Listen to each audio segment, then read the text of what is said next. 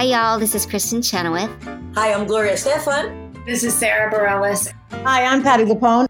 This is Lin-Manuel Miranda. You're listening to the Broadway Podcast Network. Hi, I'm Rob Schneider. And I'm Kevin David Thomas. And this is Behind the Curtain, Broadway's Living Legends. Don't forget to follow us on Twitter and Instagram at Broadway Curtain. And make sure to join our Facebook page at Behind the Curtain, Broadway's Living Legends. Our guest this week is a Renaissance man in this industry. His journey started in Stamford, Connecticut, where he claims to be the worst King Arthur in the history of the American musical theater. Once he hung up his tights, he donned many different hats. First, he was a critic in Los Angeles, then a dramaturg for such musicals as Hairspray, then a producer for Drew Jamson, then a librettist, then a teacher, then an artistic director. And now he adds author to his CV with his amazing new book, The Secret Life of the American Musical Theater, How Broadway Shows Are Built, which is now in stores and available on Kindle.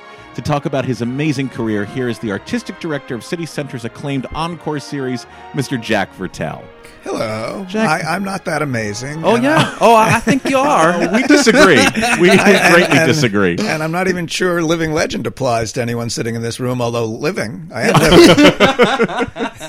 We beg to differ on that regard. But Now, growing up in Connecticut, did you get to come to the city a lot to see shows? Yeah, my parents were both theater lovers, and my father and grandfather were tangentially in the theater business. So my grandfather built theaters. He was a contractor who built theaters. He built the Broadway and the Hellinger, but also built theaters all over the country, mainly concert halls around the country. Oh, interesting. And also a lot of housing and office buildings and other things. And my father had written a play that was produced on Broadway in 1937 for 2 weeks at what is now the Richard Rodgers Theater. And so they were sort of kind of in the theater world, and they first took me to see Peter Pan when I was almost 6. Yeah, with Mary Martin. Oh. And then they would take me, to a couple things a year, basically, from that time on. Among the very few, I had a very happy childhood, but among the very few sins for which they are not forgiven, even posthumously, is that they wouldn't take me to see Gypsy because they thought it was too racy for a 9 or 10-year-old boy. Give him a glove. Yeah, totally. Yeah. And so I didn't get to see Ethel Merman and Gypsy and could have. Oh. That one I kind of semi-understand because they felt it was a moral issue.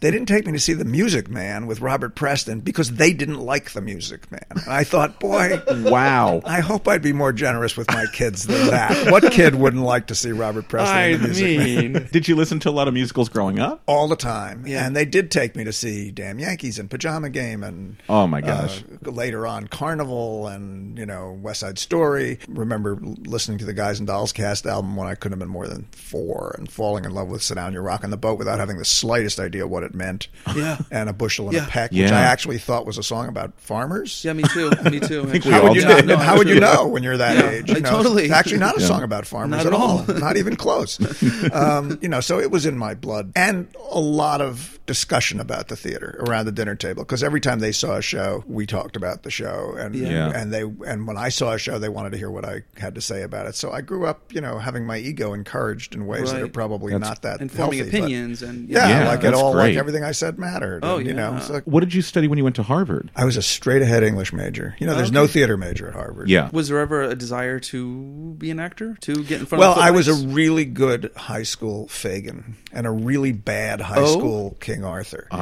Right. Then I got to Harvard in freshman year, was on 2 plays at the Loeb Drama Center, and quickly realized that I was never going to be a professional actor. Because if you're not the best actor on stage in an undergraduate production in college, you're not going to ever be Laurence Olivier. That's all there is to it. You're just not. Good for you for recognizing that early, though. Yeah, it's funny you say recognizing it early. I was actually acting on stage with Stockard Channing and Tommy Lee Jones, and but we didn't. I mean, they were good. They were the best they were the best actors on stage, but I wasn't even as good as the people who were significantly less good than they were.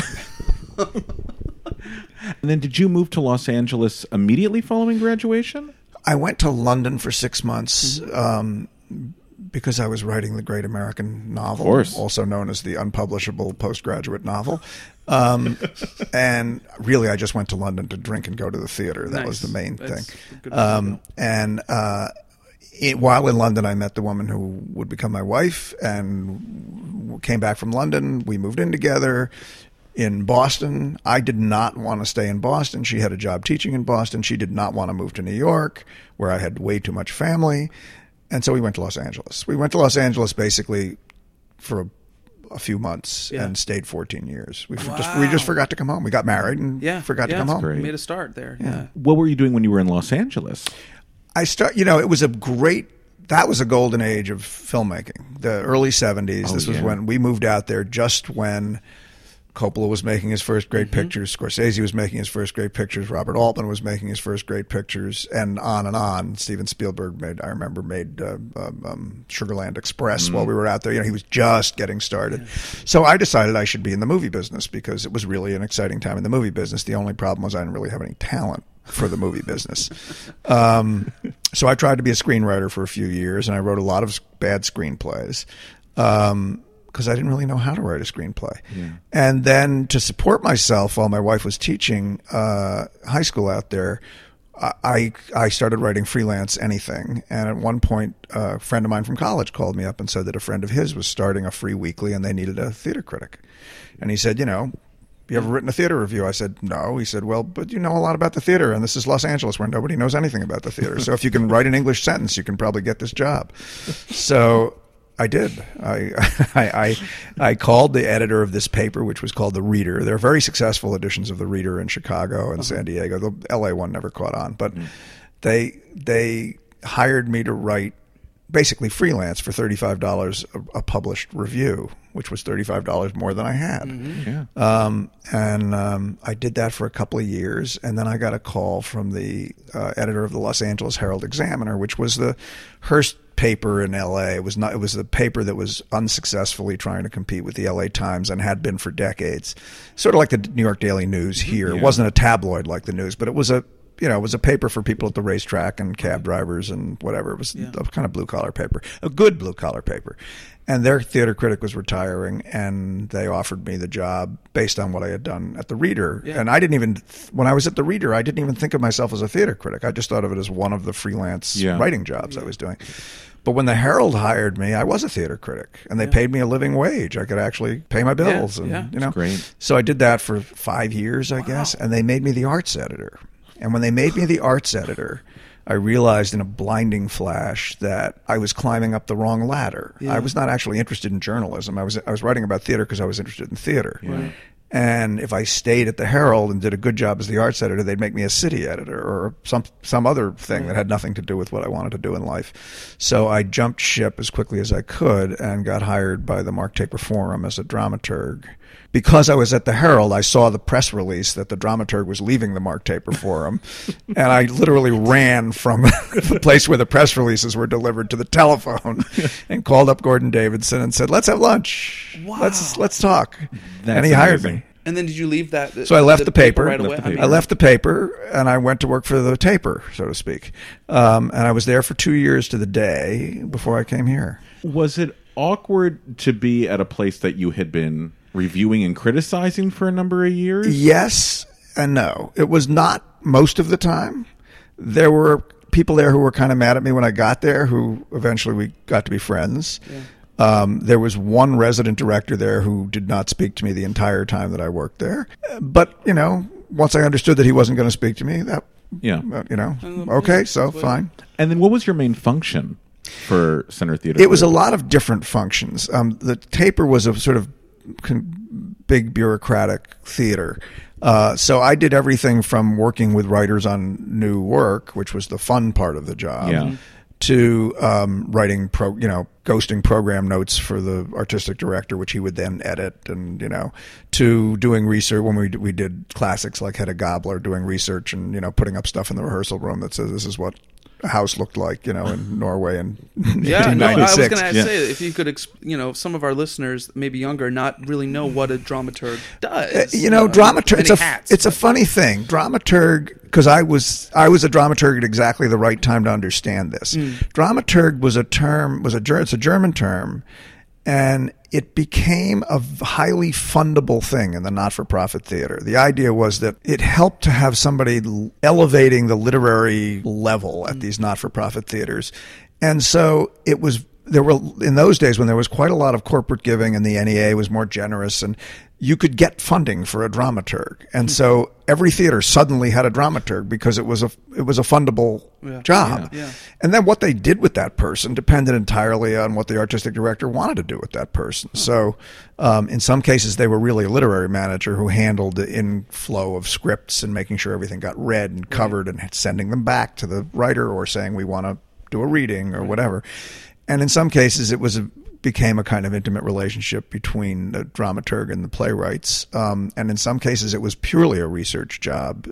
There were theaters that basically only did classics. And so you spent your life, researching different periods that Shakespeare's plays are set in or Chekhov's plays are set in. So it was a lot of things. The part that I liked most was because I'd been a critic, the part that I liked most was working with the writers who weren't mad at me. It took a long time. It does take a long time and should take a long time to build trust with any artist. But if I could build trust with them, seeing the story in its totality and the characters and trying to be a sounding board for that playwright was a really enjoyable, instructive thing. There were two who I loved. John Robin Bates, who was a real kid at the time and who the Taper commissioned a play of his.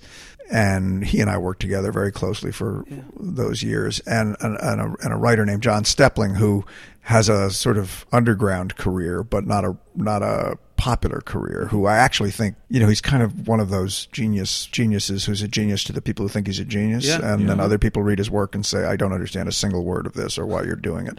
And I was and am a big fan of his. He now lives in Finland and he writes television and screenplays and stuff. But he wrote some wonderful, weird plays about Southern California.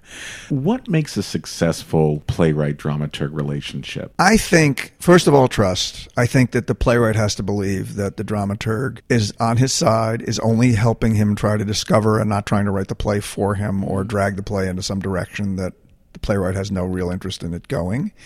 And that just takes time. I mean, I think every artist who has enough faith in the idea that they should be saying something to the world also has a very developed sense of protection of what that is and doesn't want it messed with, And I think that the way you build that trust, which is sort of the second half of the equation, is principally by asking questions and not making suggestions and saying what you find not yet clear, rather than trying to suggest what you think it means and how the playwright could make it mean that better, which no playwright wants to hear. And in fact, they own that work. In the deepest sense, they own the impulse behind it. They own what it is. And if you try to do it for them in any sense, it just destroys the relationship. And it should destroy the relationship because that kind of art is made by an artist. And what prompted the move from LA to Rocco New York? Landesman took over this company, Jujamson Theaters, which owned 5 theaters, and called me on the phone and said, do you want to come work here? And I said, why would you call me? And he said, because back in the days when you were a critic, you wrote a terrible review of Big River when it was trying out in La Jolla. And it was a smart, terrible review. And I think, that you can help. So, wow. Did you know each other socially? Or no, he just I had met him once before. Well, it wasn't as cold a call as I thought it was. I thought it was a completely cold call. I had met him once before. He later confessed to me that this was a kind of job interview. He already knew that he was going to take over Jujamson, although he hadn't formally done it yet. And he had this impulse. The situation back then, in 1987, was that many, many Broadway theaters were empty. Yeah. We don't think about that anymore because now it's all about can you find a theater to get into. Exactly. The situation was completely 180 degrees the opposite back then. So he felt, since Jujamson was the smallest of the 3 theater-owning chains, and since Schubert particularly, but also Nederlander to some degree, had relationships with Cameron McIntosh and Andrew Lloyd Webber and Peter Hall, and that they were always going to get the choice bookings, and that the only way to fill up these buildings was to produce our own shows in them. We decided we were going to principally do American work, that there was plenty of English work out there, and it was being done by plenty of people who were very happy producing English plays and English musicals, and that there was this resource, which were these wonderful plays and musicals written by Americans that didn't have producers. So we would do that. So it's a combination of opportunism and I think actually pride in native work. Well, I brought 2 plays with me in my suitcase from the Taper. I brought M. Butterfly and I brought The Piano Lesson. Well done. Thank you. It was a good good place. It was a good suitcase. So we and Rocco and his then wife Heidi were producing Into the Woods, the original production of Into the Woods. So that was going into what was then the Beck and is now the Hirschfeld. Mm-hmm. And we quickly made arrangements with the Stuart Ostro, who held the option on M Butterfly, to put that in the O'Neill. That was our first year. And then we quickly got involved in a couple of other shows. We got involved in Grand Hotel, and we got involved in City of Angels. We got involved in Jelly's Last Jam. And the August Wilson play was on one of those August Wilson long tapeworm tours of the country on its way to New York. So we had committed to do it whenever they got it done. And this is as producer. And that opened in the curve. We were always co-producers of these shows. We were never the lead producers. What was the relationship with August Wilson like? I had a great relationship with August Wilson. It was I really did by the end consider him a friend. I was such a huge admirer of his work. I was a blues fanatic when I was in college and still am to some degree. So the language of those plays was incredibly familiar to me in ways that I never thought I would hear it spoken on a stage.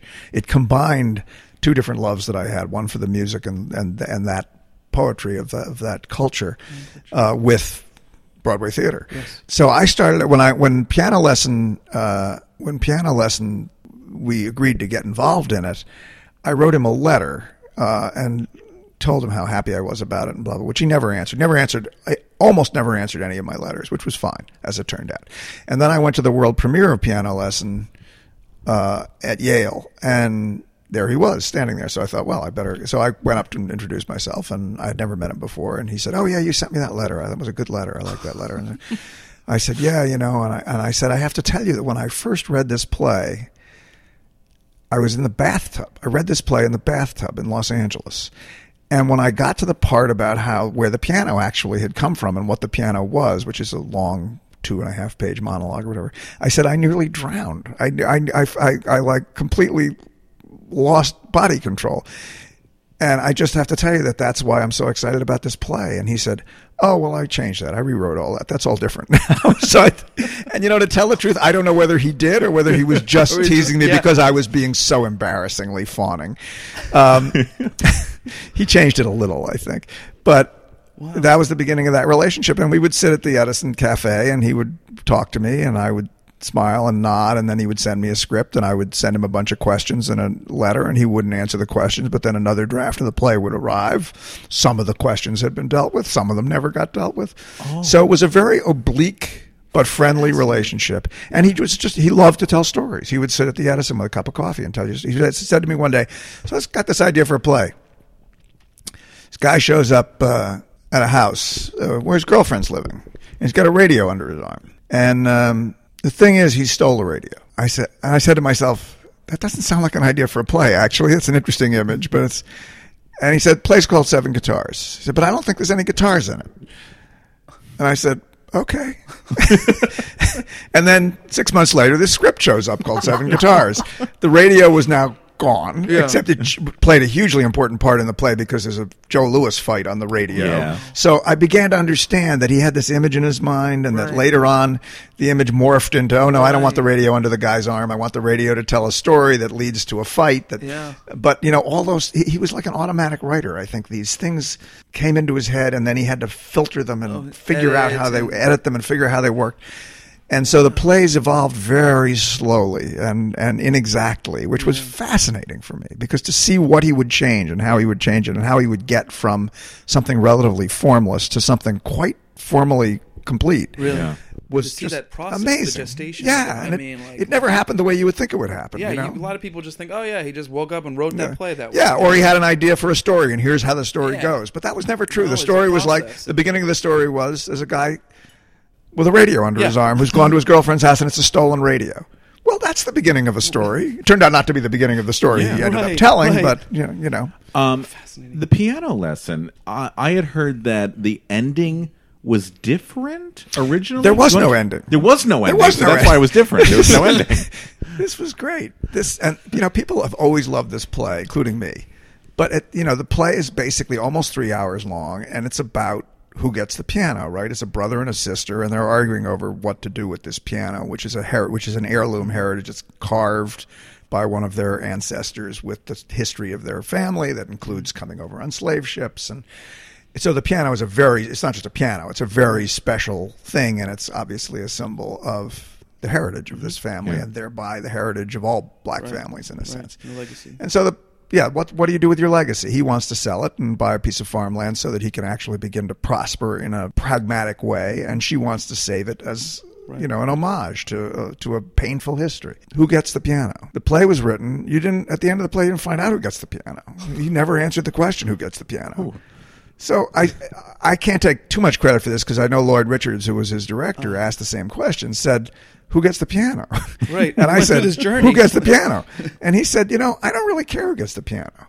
He said, I'm interested in the fact that there's an argument over what to do with the piano. And I did say to him, I think in a story where you argue that point for almost 3 hours and an audience is sitting there having paid good money, they're going to want to know who gets the piano. And he never said he would write another scene. He ended up writing 2 other scenes that answered the question, one midway through the second act and one at the end of the second act. And although I hate to give away anything for people who haven't seen the piano lesson, although in the end the boy gets the piano, not the girl. The audience votes. Yeah, the audience votes, exactly. I think he could have written it the other way. I think if he had figured out a way to write it the other way, he would have written it the other way. It was like he didn't want to admit that there had to be an ending to this argument. Because in his mind there is no ending to the argument, and he's right. But it doesn't make as good a story unless you end the story. And then pretty soon all of his works are going to be on HBO, I believe. Yeah, so that's great? Awesome. I mean, because only one of them has ever been filmed. There was a TV movie of the piano. There's a TV lesson. movie of the piano lesson. Yeah, that's great. Yeah, so a whole new generation's going to be exposed to his and work. the TV movie, The Piano Lesson, is about half as long as the play. And, it's a Hallmark. It's a Hallmark thing. Yeah, gotcha. One of those things. Was Piano Lesson the only one that you worked on him? No, we worked on the last 6. Oh my gosh! Of the 10, we worked on Piano Lesson, 2 Trans Running, 7 Guitars, Radio Golf, Gem of the Ocean, King Headley, King Headley. Yeah. Wow! How did Smokey Joe's Cafe come about? Smokey Joe's Cafe was actually my idea. I have had an obsession with Lieber and Stoller since I was a little kid. I went to summer camp at age 9 with a copy of Yakety Yak, a 45 RPM recording of Yakety Yak in my among other 45s, and a little portable record player. And it said Yakety Yak, and then underneath that in parentheses in little small letters it said Lieber Stoller, and then underneath that it said the Coasters. So the Coasters were singing it, and the song was called Yakety Yak, but what did Lieber Stoller mean? Yeah. And it turned out, of course, they were the authors, and that's how authors were billed in those days. Once I realized that little thing that said Lieber Stoller was on half the records that I loved, I figured out who they were, and by that time I was probably 11 or 12. When I saw Ain't Misbehavin' many, many years later, which I still think is the perfect review, I remember very distinctly driving home and thinking, well, you could do this with Lieber and Stoller. There has to be a way to do it. And so that's where the idea came from. I thought to myself, it'll never be as good as Ain't Misbehavin', but maybe it'll be good enough. It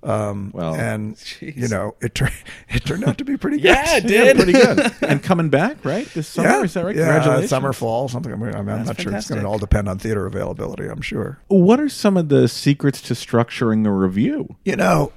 These are deep, dark, mystical secrets. But I'll tell you. To kill us after you. But I'll tell you, right? Exactly. I'll tell you that actually, generally, Smokey Joe's Cafe was structured in a very specific way not to tell a story, but to go on a very clear journey, which if you do it right, I think the audience doesn't know it's going on. They get on the ride without realizing it's a ride. Right. And the ride in Smokey Joe's Cafe is simply this. It starts out with a song called Neighborhood, with a bunch of people who seem to be looking back from a vantage point of maturity on their days in the neighborhood. And then it goes, and I realize this doesn't make literal sense, but just follow me out. The next thing that happens at about 3 o'clock in the afternoon when high school gets out, right? And they sing Young Blood to this girl who's going down the street. So it's 3 o'clock in the afternoon. And when the show ends, it's about 3 o'clock in the morning. But simultaneously, when the show begins, they're in high school. They're about 16 years old. And when it ends, they're in their 40s. Yeah. So it's a day and it's a lifetime at the same time. That's interesting. And it ends with them gathering, having gone out, having ridden the B&O out to their individual destinations, and having had female trouble and male trouble and marital trouble and alcohol trouble and winding up in jail, and having lived a big portion of life, they come back together for Stand By Me at the end, which is and Neighborhood gets reprised 2 tiny little times in the show to remind you that these people were all once in the neighborhood. So that it's a very simple journey of life. Basically, it's like Songs of Innocence and Experience, or high school to having your own kids in high school, or 3 o'clock in the afternoon to 3 o'clock in the morning. And it's just a helpful way to think about where to put certain songs and where to what there's no way that a song like Stand By Me should be in the first act, and there's no way that a song like Youngblood should be in the second act. They tell you where they belong on that spectrum. Did Lieber and Stoller have any interaction with you as you were conceiving this? Yeah, they had a lot of interaction, but mostly it wasn't about structure. It was about casting. It was about design. It was about arrangements.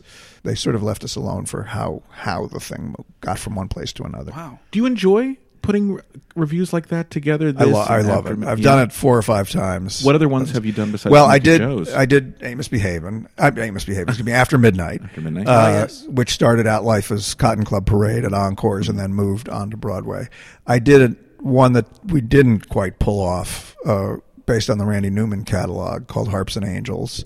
And I did one at Encores called Stairway to Paradise that never got past Encore. It wasn't really intended to get past Encores, although it was pretty great, which was 50 years of Broadway review material in review. Yeah. And that had a different structure, which was really fun to work on.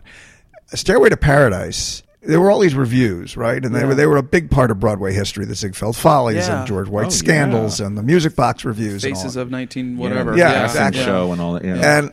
And they were all, not all, but there were many successful ones. And the successful one in those days meant that you ran a season, and you had a couple of hit tunes in it.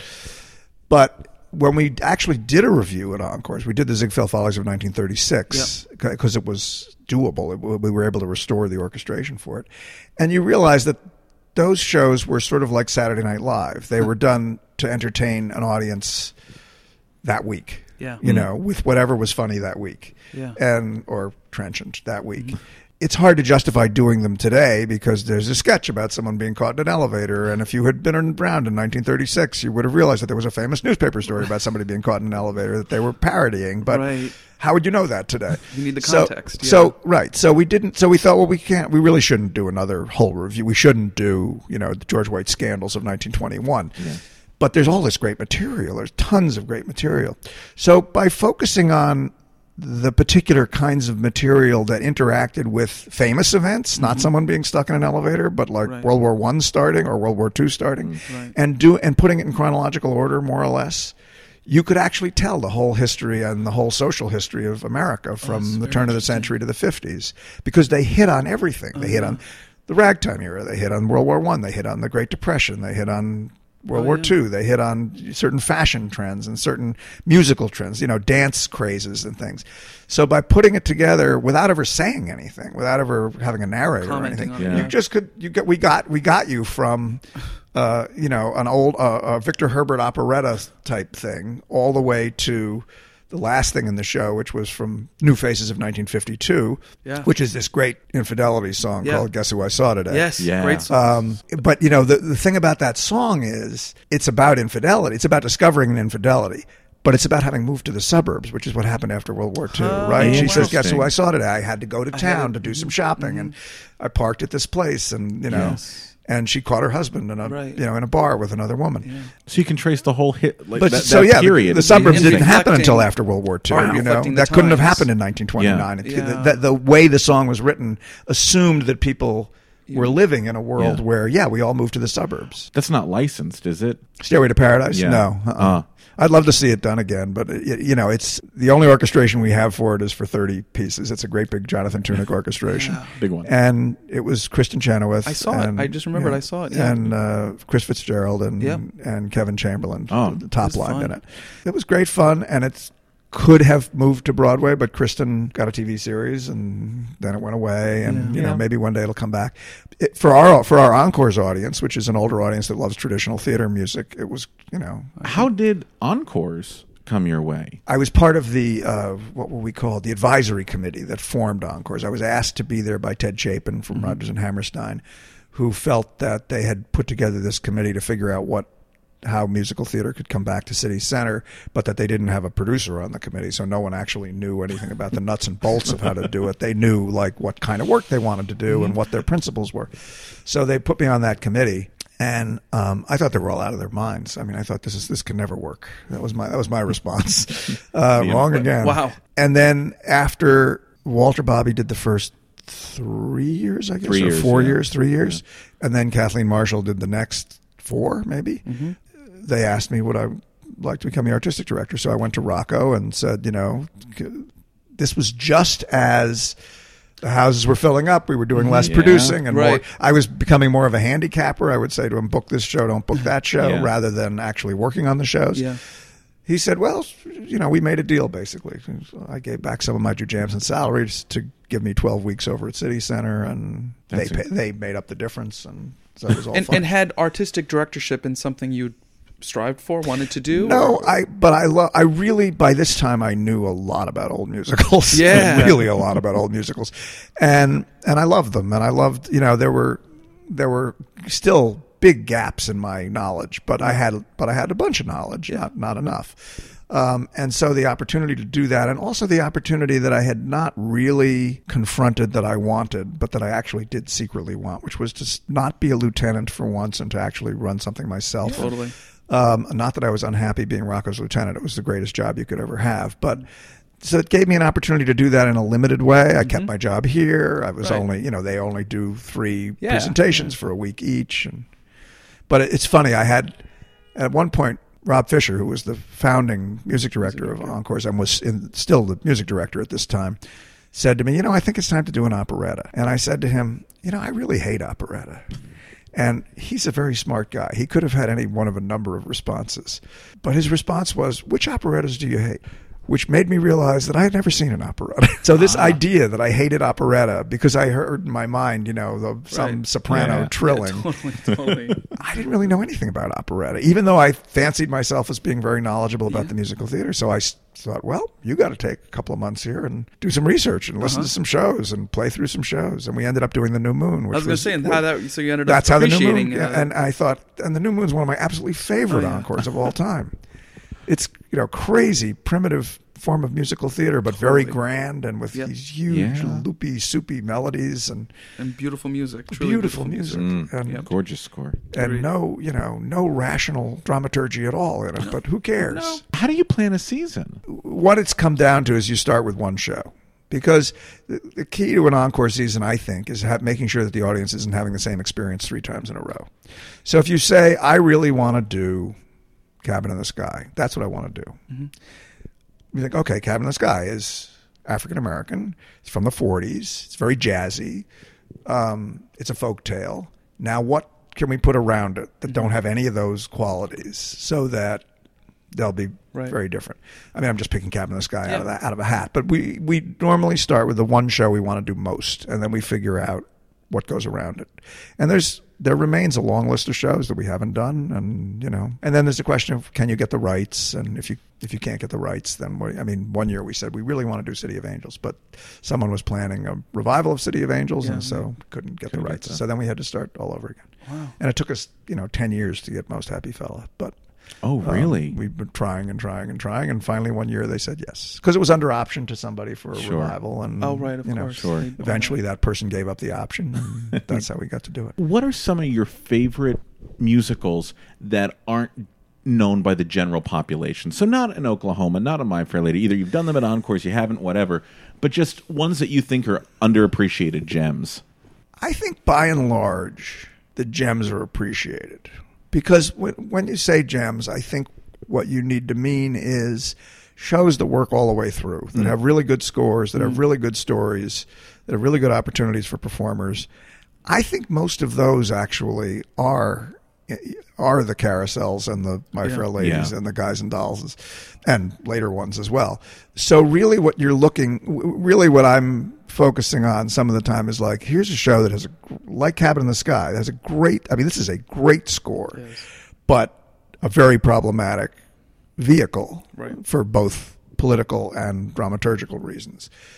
So those are the things that I get special pleasure out of, because I think you're exposing, and usually it's the music and lyrics that you're exposing. I mean, sometimes there are shows that, random example, I wanted to do Face the Music, the Irving Berlin show, which we did. Yeah. But the truth of the matter is, although I think the score is delightful, I really wanted to do it because I thought the book was funny. And to find a 1935 show with an actually funny book, a book that's still funny after all these years. Needle in a haystack. It's a needle in a haystack. And the fact that it's basically the same plot as The Producers, which had just opened at that time, I thought, well, this is cool. We're going to do this show. You know, the opening number of the second act of Face the Music is the opening number from The Producers. It's exactly the same. Incredible. And so let's do that. Yeah, right. So in that case, it wasn't just the score; it was the whole gestalt of the piece that I thought was worth celebrating. But usually, it's a score. Usually, it's people need to hear this music again. I mean, so even something like Pipe Dream, Totally. which is not a successful show, really. There's two reasons to do it. One is that, at least for 70% of the way, it's a terrific score. Yeah. And I think the best Rodgers and Hammerstein score from a flop. Yes. For me. The other thing is, it's really fascinating to watch Rodgers and Hammerstein hit a wall. These guys didn't hit many walls. Nope. They usually got home safe. And you can just feel it happening in the show. And you think, well, that's amazing to watch that creative process come to tears right in front of your eyes. These guys couldn't figure out how to do this show. Right. And it's partly because of what their sensibility was, and it's partly because they ran out of gas. It's partly because Dick Rodgers was sick at the time and not part of the process. But it's just a misfire. Yeah. And it's fascinating to watch major artists have misfires. So many of the recent shows have been recorded for CD and on iTunes and stuff. Are you planning on doing that for the future? Or?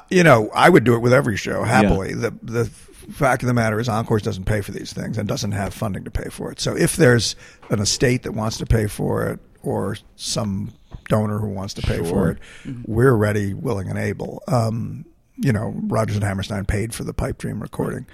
It's a great recording. Yeah, it's a great recording. Great live. Buy it. It's and the original show had weird casting problems that made the cast recording not a good recording. Yeah. So this was their only way of preserving the score at more or less I would never claim that it was at its absolute best that it could ever be, but it was a considerable improvement. Good representation of it, over the cast album that existed.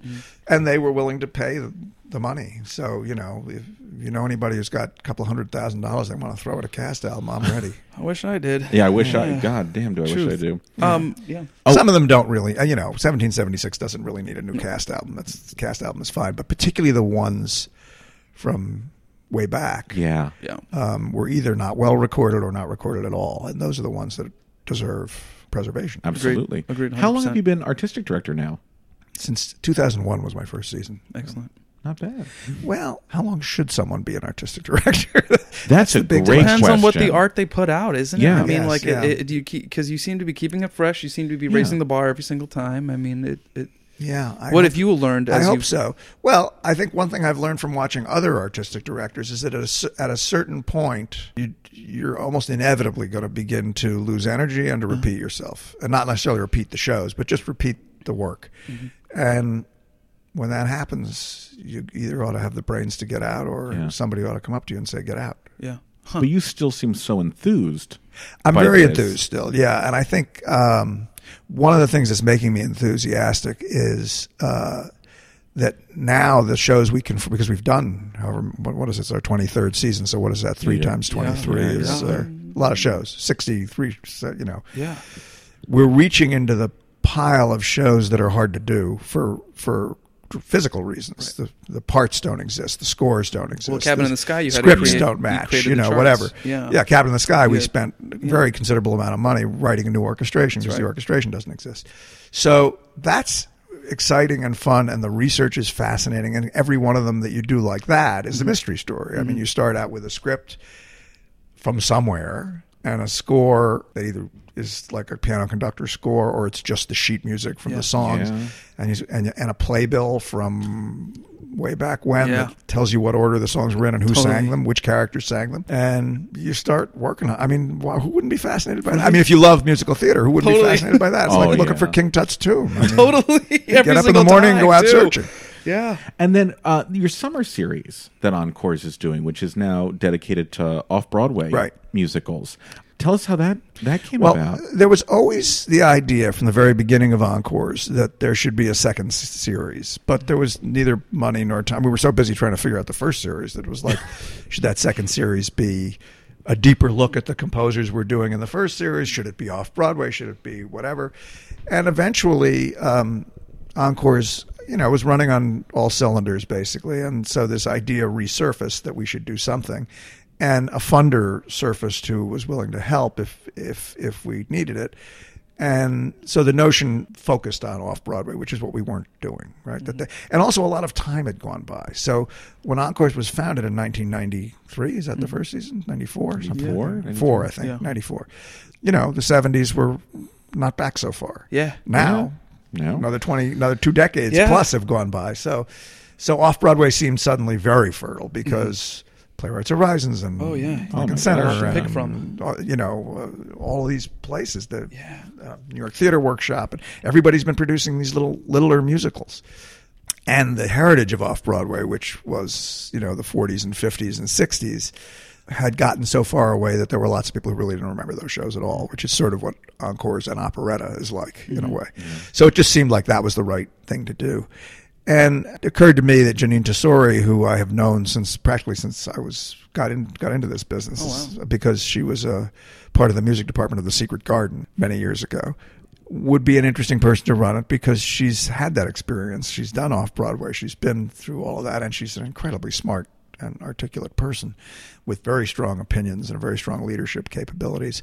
And her idea was, when we talked to her, was the way you should do this is we haven't been able to do it 100% of the time, but the principle of the idea is all those shows, whether you're doing a show from the 30s like Cradle Will Rock or whether you're doing a show from the 70s or 80s, were written by people who were essentially bound and determined to break the rules, right? They hated the golden age. They wanted to react to the golden age. I don't mean that they literally hated it, but they were like, we don't like that. We want to do something that's the opposite of that.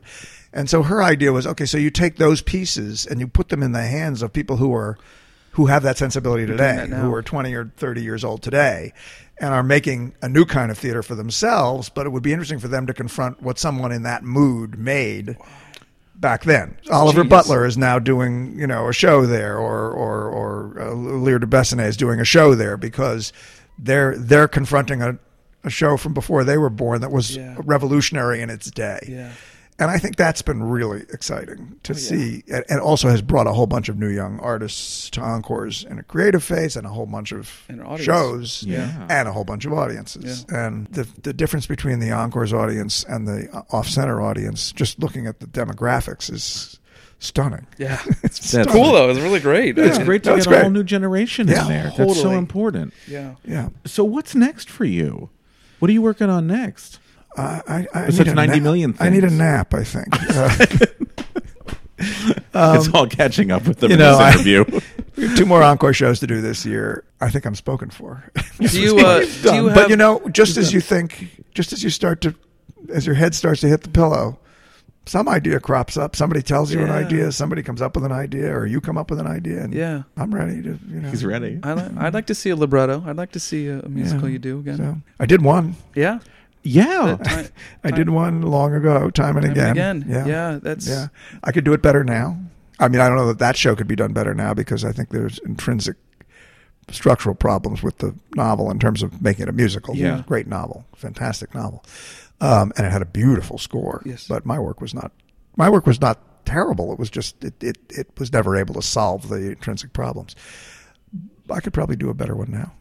If anybody wants to hire me, maybe that's a Jack great is idea. Looking for work. Somebody, and then before we go, Memphis in May. Oh, what about Memphis in May? You are a certified. How does this work? We were very Oh, curious. this is- My stomach's grumbling too. Yes. So it's great. Memphis in May is a month-long event in Memphis every year, the third weekend of which is a barbecue contest. My brother, who's not a cook at all, but who likes to eat, his girlfriend, Pat Daly, who's in the theater business as well, read an item, this was many years ago, saying that there was a barbecue contest at the Jack Daniel's distillery, Jack Daniel's annual barbecue contest, and that they were looking for celebrity judges. So she and he and I all enjoy our glass of Jack Daniels every now and then. So she wrote to the people in Lynchburg, Tennessee, saying, my boyfriend is a producer of Driving Miss Daisy. He'd be a perfect person for your barbecue contest. Now, she didn't define it any more than that. The film Driving Miss Daisy had just won the Oscar. Oh. My brother produced the off-Broadway production of Driving Miss Daisy. But they were very excited about this. The producer of Driving Miss Daisy was going to come down and be a barbecue judge. So they went down there without any credentials and had a blast and came back and said, you got to be part of this. I mean, this is just too much fun because you get to meet people who are nothing like us. They're from the South and they have their own ideas about everything, and it's really interesting, and the food's really good. Oh, yeah. So I went down to the Daisy Theater on Beale Street and got certified. Best barbecue in New York City. Where do you go? There are a bunch of good barbecues in New York, but the truth of the matter is I almost never go anymore because in the summer, that's my weekend activity. He's cooking. A week of it. Yeah. He's cooking it.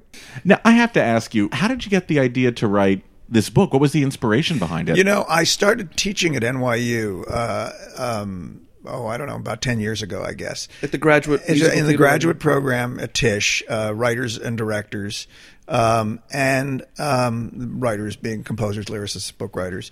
I don't really know that there were any consequential number of directors in the program. But in any case, I did it for a few years, and then I got asked to do little talks by, the local Jewish Center or whatever. And I went out and did little talks because at Westchester Community College and places like that. Yeah. And the talks were nothing but essentially a collapsed version of what I was teaching at NYU over 12 weeks. I would, do in 45 minutes.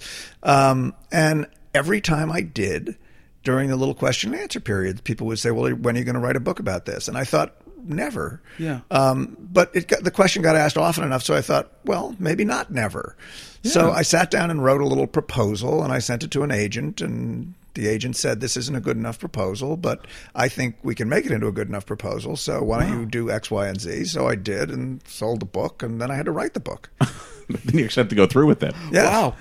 That's great. Incredible. Now, I believe there are 4 musicals in the book that are the basis that you started. Well, right? there were 4 musicals that I started out teaching at NYU: Gypsy, Guys and Dolls, My Fair Lady, and South Pacific. But by about the 3rd year of the course, I had tossed out South Pacific for a year to try Carousel, and I had to, So little by little, the 4 became 8 or 9, and then the kids in the class, I say kids advisedly, they're all in their 20s and 30s, wanted to talk about Mormon, and they wanted to talk about Wicked, and they wanted to talk about other things. So by the time I got around to the book, although there's still a core of kind of mostly Golden Age musicals that I talk about, it had spread out. Well, the best book, I think, is Gypsy, which is Arthur Lawrence, or the 2 best books are Gypsy and Forum, which is Larry Gelbart and Bert Shevelove. I think that Gypsy is the most perfect in the sense that it's the most economical, and it pays off everything that it sets up in ways that are really so brilliant. Jack, thank you so much for taking time and talking to us. We appreciate it. My pleasure. Don't forget, please buy Jack's book. It's amazing, The Secret Life of the American Musical Theater, How Broadway Shows Are Built. Till next time, take care. Bye, everyone. Join us next week when we interview legendary author and character man Jim Brochu.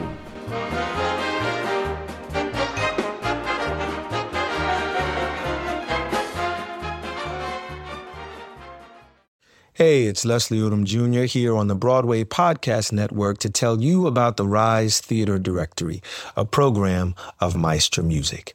Rise is a national online resource designed to connect and empower backstage and administrative and creative theater professionals from underrepresented backgrounds.